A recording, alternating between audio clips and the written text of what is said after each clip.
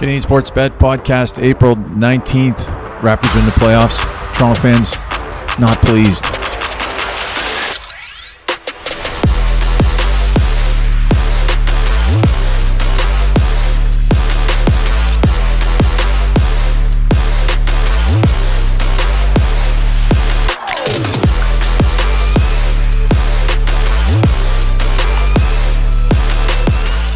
That is after 2 games, John. I should have said that in the intro, but at this point, after 2 games in Philadelphia, I think it's fair to say that basketball fans in Canada are not real stoked about how things are going to this point. Good morning to you. Good to see you.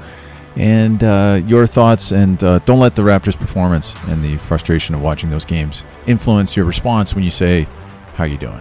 I'm doing fine, Matt. Thanks very much. Thanks for that caveat, just that escape hatch, because I was going to unload. Brings me down. But no, that was tough to watch, wasn't it? Like, we are not. I don't know where you ended up with it, Matt. But I didn't watch the last 18 minutes, game time minutes of that game last night. Yeah, we were texting each other, and I said unwatchable was the word that came to me. And we're going to talk about why, but we're also going to look forward as well and try and be positive about the prospects for the balance of the series. So we have that to talk about. Then we're going to touch on Rookie of the Year for the NBA again, trying to focus on the silver lining, John. Scotty Barnes, although injured, voting was completed before he was injured, so for Rookie of the Year. So hopefully we'll see a positive result there. Then we're going to get into the Blue Jays. They're at Fenway for the first time this year, facing their AL East rivals. Always an interesting matchup and lots of star power and firepower there. So we're going to talk about that and get John's take on that game and series maybe. Then we have the Leafs hosting the Flyers. I believe they're hosting, are they not, John? The Flyers, the lowly Flyers, not flying that high. And the Leafs firing all cylinders. Auston Matthews is out, so we're going to get John's take on the line and whether it's a money line pick or the puck line. Is that the other one, John, that we look at? Yeah, always. For me, it's money line, Matt. Unless you got a big favorite, then you can lay the puck line. And then we'll finish it up with the Hart Trophy update that's becoming a little less interesting with each passing day. But I'm going to talk about the Raptors and Sixers, John, for a second. But what I want to do is not let my emotion and I'll go ahead and say anger overflow and bleed into discussion. You know what I mean? I don't want to get all. No one wants to listen to me be all angry, right, John? Mm-hmm. Well, I do. The rants are going on all across Toronto, all across Canada. So why you're not absolved too? You watch this stuff and it's painful for you. So unload. Well, yeah, no, I hear you, and that's good of you to say. But I'm trying to rein it in a little bit. As we know, the total free throws in the first quarter yesterday, I believe, were 14-0 in favor. In this game 2, Embiid had either 12 or 14 free throws in the first quarter. The Raptors had 0. Over the course of the game, the 2 games, total free throws awarded 64-35.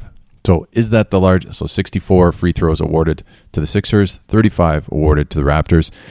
I was looking up for some historical context. Is that a particularly large discrepancy?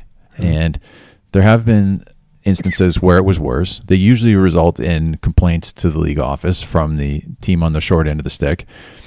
But what's really bothered me even more is, as Nick put it, it's impossible to defend effectively or even remotely effectively if you can't get in front of guys and stop guys. And every time you touch Embiid, it results in him being awarded free throws. So hopefully you're following us on Twitter. I did retweet a couple of the videos, including one from the NBA offices.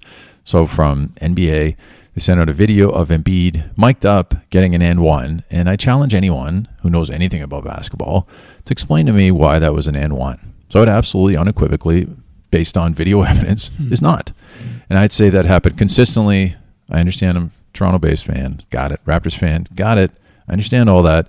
It's absolutely ridiculous how much they're favoring Embiid and the Sixers in front of that home crowd. I've never seen refs so easily manipulated by a worked-up crowd, and it was just horrifying to watch and really upsetting, and you just feel like there's one team that's valued by the referees and by the league because they have big stars. James Harden is as big a star as they come, isn't he, John? I know you got Embiid there as well, and there's sort of 1 and 1A megastars in the NBA.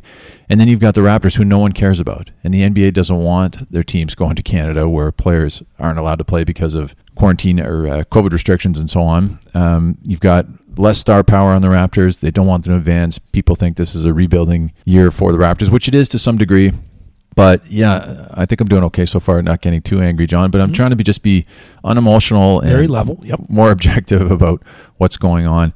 It's impossible to defend that team if you're not allowed to. Really, the option, what it's come down to, I know this sounds ridiculous, but really it quite simply was either let him go, don't get out of his way, let him do a layup or dunk it, or attempt to defend him, and then he's on the free throw line. Those were really the two alternatives. So if you tried to defend him, it was free throws. And so that was really horrible to watch. And then adding insult to injury, or pouring salt in the wound, however you want to put it, how about when JoJo Embiid went over, the guy that bawled his eyes out when the Raptors eliminated from the playoffs as he was staggering back to the locker room, the process and how horrible he was and that team was for years, tanking intentionally for several years in a row to try and rebuild that franchise.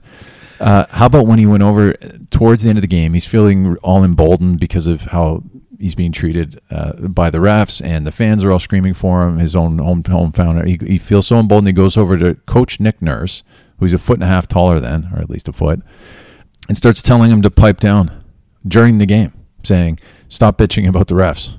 And he admitted afterwards, he said, he's a great coach, I got respect for him, but I told him to stop bitching about the refs. So I've never seen that ever in my life. He's on the court during live play, talking to our coach, looming over him, telling him to shut up. So I've never heard of that by any player ever, anywhere.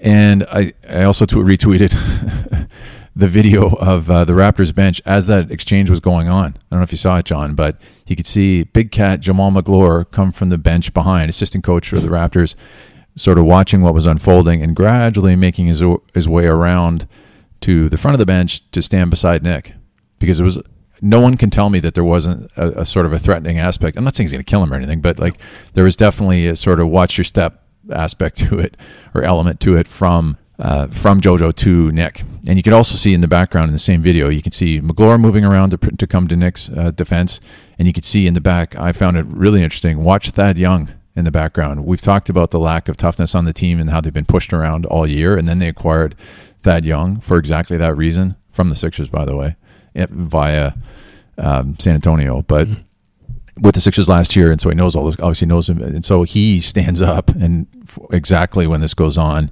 sort of flexes a little bit more than once, and just sort of introducing his presence to the situation to calm things down.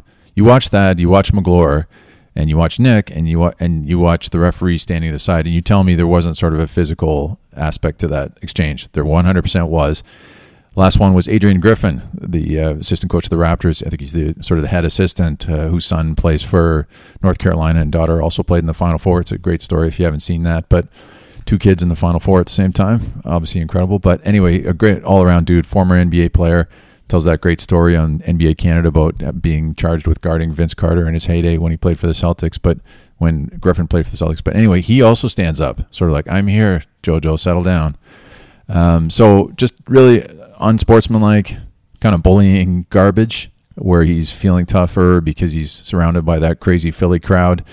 And how can any Torontonian Raptors fan, John, not be upset by that? Like, it's bad enough what he's doing, flopping like an idiot with him and Harden. The other video I sent was him and Harden flopping together simultaneously, the dual flop.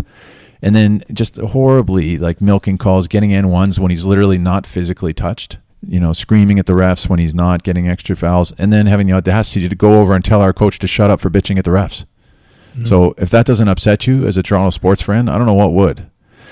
I'll take a breath there, John. I have more, but that's my initial rant. I want to hear more. I'm going to interject two things, Matt. Very brief, okay?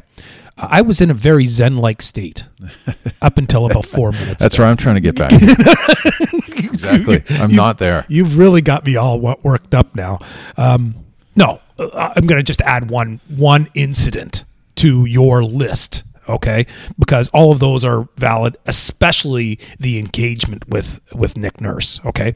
But how about in the first quarter? I should have known through my own lens that this was not going to end well with the double tech call in the first quarter between OG and Embiid. Tell me again, or show me, what did OG do there? here's he takes 2 strides. Embiid takes 2 strides and just jacks OG, saying, "What? Now it's a double tech? Like, come on." And so I knew things were like that. You've laid it out so beautifully. I'm not going to add any more, but those are the incidents that are saying. And I didn't capture the true nuance of the Embiid nurse thing when you sort of the juxtaposition of when he was crying after the game 7 of the 2019 what would that have been, quarterfinals or whatever, and him all of a sudden, oh yeah, I'm tough now, oh look at all these 20,000 fans around me, I'm gonna walk up to this guy here and tell him who's right and who's the boss here. I defer to you, Matt. Go. Like, why are you over there? Why are you at their bench? Yeah. Like, what are you doing? Like, oh man, how about crying 3 years ago this month, and then all of a sudden, oh yeah, you're. Why don't you shut up, Nick Nurse? All right, thanks. Don't worry, you're out next round, Embiid. Don't worry about it. Yeah, exactly. How about Mark? Yeah, against Brooklyn, hopefully. How about when Marcus all shut him down, like zeroed him a couple times, and just absolutely like put him in a closet and like relegated him to obscurity on more than one occasion. Can we bring him out of retirement, by the way? Yeah, that's my next piece I want to talk about is the pending.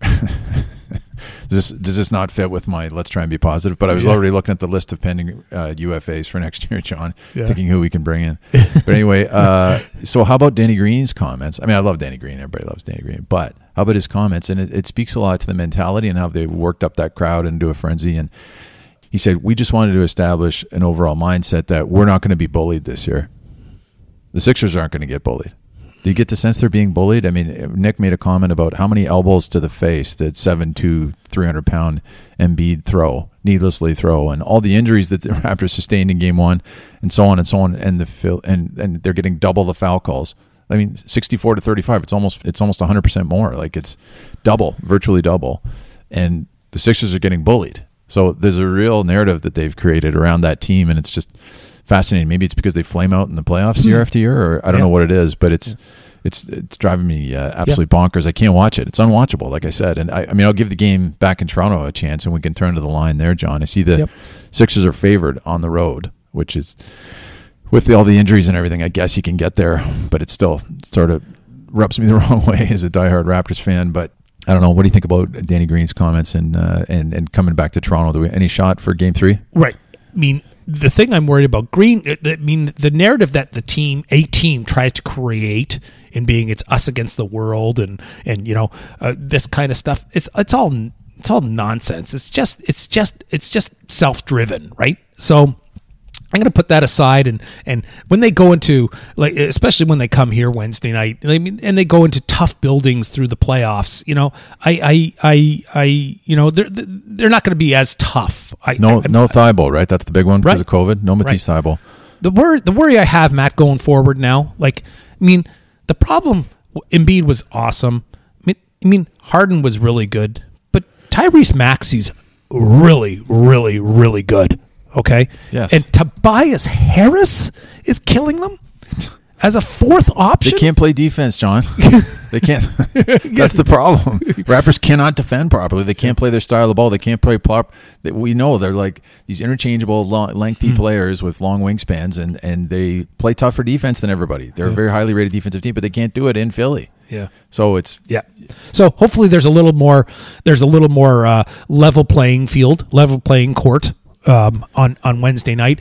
I just, let's pull away from some of that narrative just for a moment, Matt, on the referees and the Embiid idiocy. Like, I'm worried about how good some of the Sixers are playing, and I mean, and were they given the runway to do so? I think they were, but I mean, is Tyrese Maxey been like this all year? Like, he's really good. So I'm the Raptors not getting too many calls in their half court defense probably did hurt them. I'm pretty sure they hurt them. Toronto has to be better. We've seen it time and time again in the NBA playoffs. We've seen it in this instance where that home team comes back and is much, quote, braver. And I'm not talking about the Raptors not being brave, because they obviously are, but they're just, bravery comes through the referees and the other team being not as brave and things like that. So I just think that we're onto a better runway now for the Raps at home. Yeah, you would certainly hope so. And I mean, let's face it. You tell me, John, on a scale of 1 to 10, Freddie's performance level over the past, well, let's just say 2 games, or whatever you want to do, 2 weeks, relative to, say, his first 3 months of the year. Yeah. On a scale of 1 to 10, where if 10 was the best he was all year, where's he been for the past week?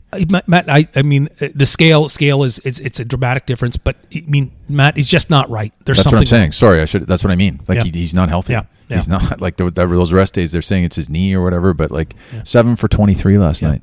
7 for 23, 5 for 16 from 3. I mean, what happened? Remember earlier in the year when he was crushing it and leading the league in 3-pointers made and minutes played? And so that's my point is we lamented, how many times on this show did we talk about why does he lead the league in minutes? Does someone explain why we're doing that? Well, you've got other guys languishing on the bench who we think could play. Like Malachi looks good when he's in there. He was injured at the end. But the point is it's all coming back to roost at this point. Freddie looks very worn down. And everybody can't wait to pat Nick on the back more because of the championship and so on. But that to me was not a good decision, and he sacrificed some of that later season performance, and it's hitting us now. And I just don't know what the thinking was with that. And he doesn't look good. Scotty's out. I can't imagine he's back in there. He's a walking boot yesterday, and he's playing tomorrow night. And he's a rookie, and he's got his long runway of a career in front of him. I can't see any scenario where he plays. Maybe Gary Trent's a little healthier. That's the one thing. We love Gary. Interesting side note, I saw a review of the Duke Blue Devils facilities and so on, and they were talking, they had one of the assistant coaches giving a tour of their incredible facilities. If you go on YouTube and watch it, if you're interested, but they asked him about historically some of the best players at Duke, and then they also asked him, so who would you see here in the practice court working the hardest? And the players that have been at Duke over the years. Mm-hmm. And he said, I'd have to say probably Gary Trent Jr., Jesus, he singled him out, and this video had nothing to do with Gary Trent Jr. And I was really taken by that. I was like, wow. You think about all the stars that have gone through Duke, and you think the one guy he said was the hardest working player in the history of Duke basketball, or at least during his tenure, which was significant. Gary Trent Jr. So, we've talked about the fact 23 years old and a lot of runway. OG's 24, obviously Scotty's 20. There's that Precious is 22. So there is that young core there. There's going to be some turnover. I mean, Thad's 33, so whether he's a UFA, whether they'll re-sign him, they got his bird rights, John, so that's good. But the point being, just the performance we're seeing out of these guys heading into tomorrow night. Gary's looked awful, but he's sick. I don't know if it's something that's going to improve over the short term. Thad, we need him on the floor for the reasons we already touched on, his toughness, and he's a good player. He can score, and he's averaged 15 points in the league over his career. He has that finger issue. Kem Birch, I think since those face injuries, we got a broken nose and then he got hit again doing something else. He hasn't been the same player, right? For 3/4 of the year, he just wasn't the same guy. Malachi Flynn, Nick crushed his confidence. So Pascal looks okay out there offensively. He can't really play defense for the reasons that I keep harping on, but he's been okay in this series, I think, even though his numbers shooting wise have been under 50%. I think he's been solid and he's been displaying some leadership and so on. But all in all, I think going into tomorrow night, they're favored, as we said, Sixers favored 1.5. A couple of wild cards or variables that we just don't know yet with respect to the lineup, at least for the Raptors. And so we'll have to wait and see. But I do if statistically, which we try to focus on, don't we, John? And we try to be more objective, particularly when it comes to something like this where our emotions are running high. And the basketball power index, which I've relied on throughout the season, and it usually serves me pretty well, has in the prediction for this game, it favors the Raptors. They've given them a 72% chance of winning this game. Wow. So it's interesting, the disconnect between how the BPI, which is a very deep statistical sort of advanced stat objective quantitative analysis of the team's performance, the respective team's performances throughout the year, and projects forward and is predictive in that sense. And it strongly prefers the Raptors tomorrow night in Toronto. What do you think of that, John? I'm worried. I think the line is probably reflective of how dominant Philly has been. It's not rocket science. Toronto. This is going to be Toronto's best game. It can't be much worse than the first 2 games. I've got the Raptors. I got the game like a pick. Now that's on my own sort of algos, but that has Gary Trent Jr. in there, not Scotty in there. So the game's like a pick to me. So I mean, that means the Raptors can win, obviously. So I think this their full knockout punch comes. Knockout punch, pardon me. Their full pushback punch. Their jab comes tomorrow night, Wednesday night, and to reiterate what I said earlier, to me an important point. They're like statistically in forever in NBA playoff history, that game 3 often goes to the first to the home team because the bounce back. They just get more and more confident. So I think the Raptors. I've said I'm worried, and sometimes I'm not. All right, yeah. So we'll see. It's at Jurassic Park. It's going to be rammed. The Raptors fans are going to be mad as hornets in there, and a lot of ticked off Raptors fans and super fans going to be there under the net. And I think people are going to be pumped. I think it's going to be a different story. I hope Embiid gets booed every time he touches the ball, because he should, in my opinion. And Harden, you heard Stephen A. Smith this morning ranting about how James Harden just doesn't look the same. He's not as effective. He can't get by people. Ever since he hurt his hamstring last year, he just doesn't have the same quickness and explosiveness that he once had. But as you pointed out, Maxi's sort of picking up the slack and looking very strong. And they need a different approach defensively, and it doesn't matter what they do if they don't have an end to the silliness by the officials. So hopefully that'll get corrected, and hopefully the crowd can play a role in correcting that. Anything else? How about the one foul, Matt? Just to reiterate for the 10th time, like how about when Harden put his shoulder into Malachi? Like how is it that was on Malachi, for crying out loud? Anyways, the rant's over. Let's see tomorrow night. Tomorrow night, there's certainly no bet here for me. I'm just cheering for the Raptors, and let's just worry about Game 3, and then we can worry about any kind of prognostications for Game 4 and beyond. All right, let's leave it there. We'll put a pin in that one, John. We could I could continue ranting, but let's keep going. Blue Jays into Fenway. Red Sox have that ridiculously stacked lineup. The odds makers, as a result, have the Red Sox as slight favorites for the series opener, even though the Jays have a better record. Red Sox coming out off a split on Patriots Day, I think it was yesterday, for the Boston Marathon and so on. That early start at 11 a.m. I watched a little bit of that. The pitching matchup really takes you to most of the reason for the Red Sox being favored in this one. Jays have won 4 of their last 5 games over Boston, going back to last year.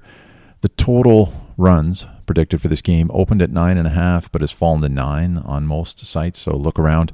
So the matchup that we're referring to pitching-wise is, of course, Yusei Kikuchi, John, a 5th starter in name, against Nate Eovaldi, who is arguably the Red Sox best starter, top starter now. But I saw some interesting stats on this, John. Let me hit you with these. So Nathan Eovaldi located his fastball up, so elevated in the zone, up 50% of the time last season. The Jays ranked number 1 in baseball statistically with a 474 slugging on elevated fastballs last season. So that sounds like a win for the Jays to me. Number 1 in the sport against elevated fastballs. Nate locates his up 50% of the time last season. Second one, similarly but different. Jays slugged 460 on pitches 95 miles an hour or faster last season, John, which was second best in baseball. And guess what Nate likes to do? 90% of his fastballs were 95 plus last season. Wow. So 6th highest. So there seems to be an advantage in this matchup against Eovaldi, even though he's a strong pitcher. His whip has been good in his 2 starts this year, but he has surrendered 4 home runs in those 2 starts. And of course, the Jays sit near the top of baseball in team home runs so far this year. I feel like all those big righty bats might have a good day with the green monster out there looming, and they can bash it off that all day, and Bo likes to knock over it. But unfortunately, on the other side of the equation is unfortunately too strong. But we got Yusei Kikuchi sitting there with his career ERA of right around 5. I don't know what the thinking is, signing him for a $36 million contract over 3 years with a 5 ERA and statistically the worst pitcher in baseball after the All-Star break last year. Not sure how that adds up to a $36 million deal. I think they structured it, 16 this year and then 10 and 10 for the ensuing 2 years. But I guess that was the market rate for a starter with some experience. Seems high to me. I just in Fenway, right? So we're sending him out there. It's only his second start of the year. I hope he pitches well and I hope he does great, but I just don't have the most confidence based on the statistical evidence that I'm looking at. Talk about banging it off the monster all day with that Boston lineup. Ooh. Interestingly, I saw a note, John. I retweeted this. Robbie Ray, speaking of Blue Jays pitchers, or former in this case, off to a rough start with Seattle. Makes me a little more cheerful. Apparently his velo is down on all his pitches. His K rate, strikeout rate, is down over 50%. Wow. Yeah, and his walk rate is back up over 10%. I know it's just 2 starts, but Kikuchi, as we said, mystifyingly high, $36 million over 3 years. What do you think about the Jays in this one, John, at least for the opener in Fenway tonight at 7 p.m.? Be there, be square. What do you think? I liked your analysis, Matt. I really like the over here. I think this thing goes flying over. I was thinking about that too, yeah. Right? I think your stats on Eovaldi versus the Jays, the deep dive statistics, I think make a lot of sense. And just from a narrative perspective, we've always felt that, Matt, right? The Dipsy Dewey curveball type guys aren't for this lineup. They want the guys that chuck it up there. We'll hit it. You chuck it up there as hard as you can, and we'll hit it as hard as we can. Right. That's more suited to that lineup. No? Yes. So I spent a little time looking into. I view Kikuchi as having a chance, but I looked into that first start thinking, just looking for some silver linings. And Matt, you know what? There aren't any. He got banged around pretty good. He's like, he did. There was, everything. We won't go to the deep dive, but the FIP and all these other specific sabermetrics, micrometrics aren't very good for what he did in his first start. So that to me, if you've got the Jays at a particular number and you've got the Red Sox at a particular number, well, should Boston have the edge on the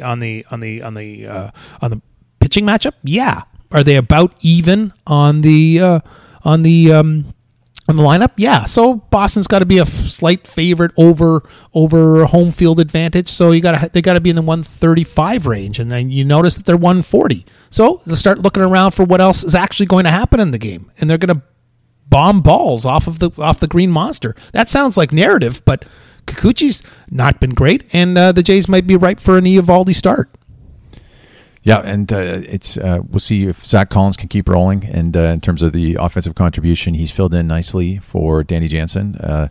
Shame to see him go down. He was actually producing offensively. But Ryan Baraki stepping in for Hyunjin Ryu, which sadly gives me no pleasure to say, is probably a big upgrade. I'm not sure Ryu is going to be back, frankly. He's been bad for a while now. I sent something, a note on Twitter. His ERA over his past 12 starts, going back to last year, that's a big sample size. 12 starts, his ERA is just under 9.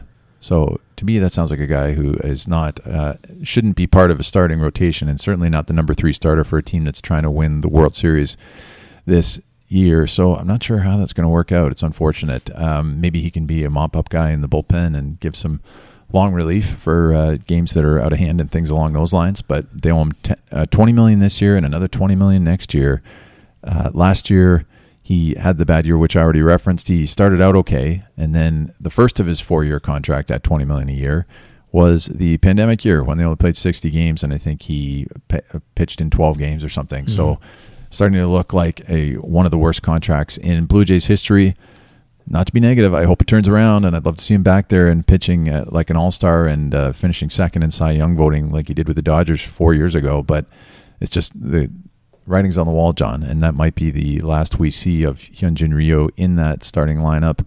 So you've got Stripling stepping back in, which is a good thing, and it's good to have some pitching depth. And that's the reality when people in the spring training are like, what are we going to do with all these starters? And it's like, well, let's see where we are a month from now. Yep. So far we've got Pearson out and now Ryu out, and we're, 10 days into the season? You've already lost 2 of your top 6 starters probably, so a quarter of your starters. Hopefully we'll get some good news on Teoscar Hernandez with the oblique injury towards the end of this week, but some time to go there.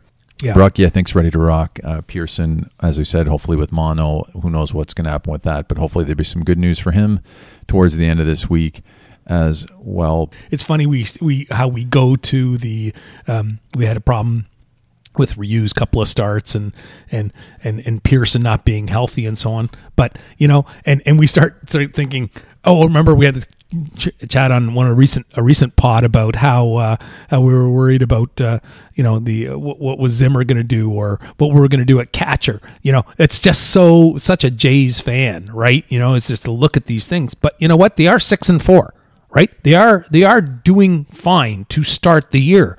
And if somehow I would like Nate Pearson back. I would like to see him healthy. Imagine having him in whatever role he is. And could he be an eventual closer? Probably. But you can imagine him at full strength. I'm looking forward to that. No. Now fast forward, scoring is overall down in the major leagues. So the Jays are still batting it up pretty good. I'm still bullish. I'm not excited about tonight from a betting perspective. You cited the pitching matchup, but I think the Jays will hit, and I think they're going to compete this weekend with this week rather with the Red Sox, and hopefully half the Yankees lineup when they come back later in the month to Toronto. Yeah, no kidding. And the other wild card that I'm still excited about is number one prospect Gabriel Moreno, absolutely tearing it up in AAA. I think he's batting around 500 to this point. So they're saying he needs more time behind the plate to get comfortable. It sounds like to get to a major league level at catcher. He's a converted third baseman, but his bat certainly plays. So how about he's under that crazy rule, Matt, where they have to bring guys up in mid-May instead of right from the season start? Are you suggesting they would manipulate his service time? There you go. Is that what you're talking? In a championship window? Now's not the time. But yes, that could very well be it. And the other thing they talk about that rubs me the wrong way is when they talk about, you don't want to rush guys, and you got to give them time. It's like he's 23, like he's not 18. Give me a break. Like he's ready. Let's get him up here. Let's go. Like I'm sure it's another month because of the service time issue, but it's time for him to come up and contribute and being part of the. Let's see, he's got he's got 5 RBIs so far this year in AAA. So he's going to be average of 389, Matt. OPP of 421, slugging 500. Oh my God, he's live.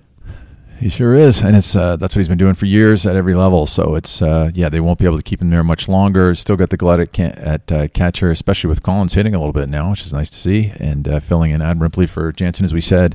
And Kirky struggling a little bit, but they're liking him behind the plate. I heard some peripherals on him that he's receiving of and framing of low strikes ranks number 1 in the major leagues. So like to see that from a 23-year-old guy that's still developing defensively as a catcher. All right, well, let's keep going, John. Yep. Last thing we wanted to hit on was our hometown Leafs more positively. We started, we're working gradually in a positive direction here. We started with the Raptors, who are facing elimination. Then we moved on to the Jays, who have been, like you said, 6-4, a little mixed, some injuries, not the greatest storylines at all times, some positives and some negatives. Now we're moving on to the mostly positive, and that's our wonderful Maple Leafs, who have been hitting on all cylinders. Auston Matthews having a career and an historic year. They're hosting the Flyers tonight and are strongly favored. But why don't you take us through this one, John, and give us your thoughts? Yeah, this is unfortunately the Flyers are no good, and the Leafs are pretty good. We are not going to be laying minus 450 with the Leafs tonight. Yeah. We're not even going to lay the money line. But the most interesting thing about this thing, and I mean, I have a thought about Matthews in a moment, Matt, but just going to this game, like the most interesting thing here is that the total in this game is 7. We haven't seen that many 7s, if at all. I don't recall them anyways, pre-game. This game's 7. How does this stay under? This thing just they go up and down in this game. I don't care if Matthews plays or not, and I don't think he is. I heard he's out. Yeah. Yeah. So he I mean, this to me is an over. You're not going to rate the Leafs are just they're going to tread some water here. The Philly's no good. We saw whenever the Leafs lay this kind of price against somebody like Buffalo, they don't seem to be going that well. That's Buffalo right. beats them. So stay away from games like this. If you need to be entertained, watch it. But I think this is goals galore. I really do. I think both teams 5-on-5 score goals, and Philly specifically gives up a lot of goals. 5-on-5, and never mind the impressive power play that the Leafs have. Now, my one point on the Leafs Matt is, and we may go into this about Matthews' Hart Trophy possibilities, but I'm happy he's not playing. I really am. This kid gets it. This has nothing to do with scoring 60 goals and trophies and things like that. They're all very nice, and whatever happens, happens. This is about the next 2 fortnights when it comes to the hockey playoffs. You've got to compete in the playoffs to have a legacy in this league, to me. And Matthews knows that, and I'm very impressed with that. Yeah, absolutely. And it's if he needs to get rested or get healthy or whatever it is ahead of the playoffs, I agree. That's absolutely the priority, and especially here in Toronto. And there's been such a drought for so long and a lot of frustrated fans. But so the Hart Trophy battle, John, it looks like, is it a fait accompli? Is it still in any question? And can anything change in the final few? They got 5 games left or something? Or is he a lock at this point? I think so. He's easily been the best player beginning to end, and he's only missed less than 5 games, 5-6 games, something like that. And Edmonton has come back, so Connor McDavid is showing, right? But to me, the only guy that catches him, the other players that are on these lists, like a Gaudreau or a Huberdeau, they're good players, but Shesterkin. These are awards that are made, are voted on, before the playoffs start. So Shesterkin's not going to steal anything from anybody through the playoffs to win this trophy. And Matthews, he's in a very important market, obviously, and he's a heavy favorite in this market. So I think he's going to get there. And it's a testament that he's taking these games off. Doesn't whether he thinks he's going to win or has been told he's going to win or feels good about he's going to win, he doesn't care. He's preparing for the playoffs, and that's that. Okay, and the last thing, so we'll keep an eye on that. We all believe in Auston Matthews. He's the man. The last thing we want to talk about is the Calder Trophy Rookie of the Year in the NHL odds. We're still pulling for Michael Bunting, even though he's got to be one of the oldest Rookie of the Year candidates in years, all the way back to, was it Sergei Samsonov, way back when? I see him here, Michael Bunting with the Leafs at plus 600 on the board I'm looking at, John, but you want to take us through the other favorites there? Yeah, I think Seider is going to win it for the defenseman from Detroit. You look at some of his highlights, and he's not just only an offensive player. He's a tough guy. He gives out thundering checks.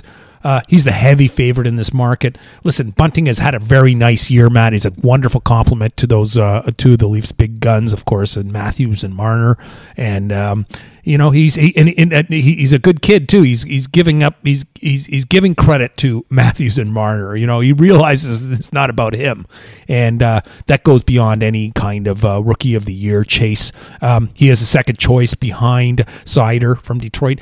The interesting thing about him is that he's done it with a guy like Lucas Raymond near him as well, who's the fourth choice. So Detroit's got a heck of a future with Seider at minus 225 to net 100.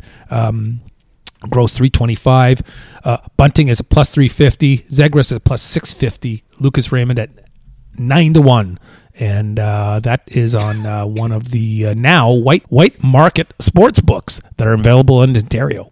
All right, and I'm just looking at the rookie scoring leaders, John. First place, Michael Bunting, followed by Trevor Zegras and Lucas Raymond, and then Raymond and Seider, of course, with Detroit, as you said. But Cole Caulfield fought his way back. He's now up to 8th in scoring, and feel like the emergence of Martin St. Louis as coach of Montreal didn't exactly hurt Cole Caulfield's cause. Some similarities there in size and so on, and scoring ability, right? Absolutely. We talked about it on the pod before. Watch out for Montreal next year. You're going to their big gun is back just the other day, and it was very nice to see. Carey Price is back. It's unbelievable. So we're going. That's not the last we're going to hear of this guy. And watch out for Montreal a little bit next year, but nothing to worry about over the next few weeks. Just let's get these Leafs going and winning a couple of these series and onto the Cup. All right, good stuff, brother. All right, thanks for the conversation today. A lot happening. Let's go Raptors. I feel like we can get 2 at home, maybe in a bounce back and some emotion from the home crowd. I want to remind you guys to bet responsibly. We're trying to have fun here. This is about value for your entertainment dollar. So bet responsibly. Enjoy it. Thanks, John. We'll see you later in the week, and we are out for now. Thanks, Peace. man.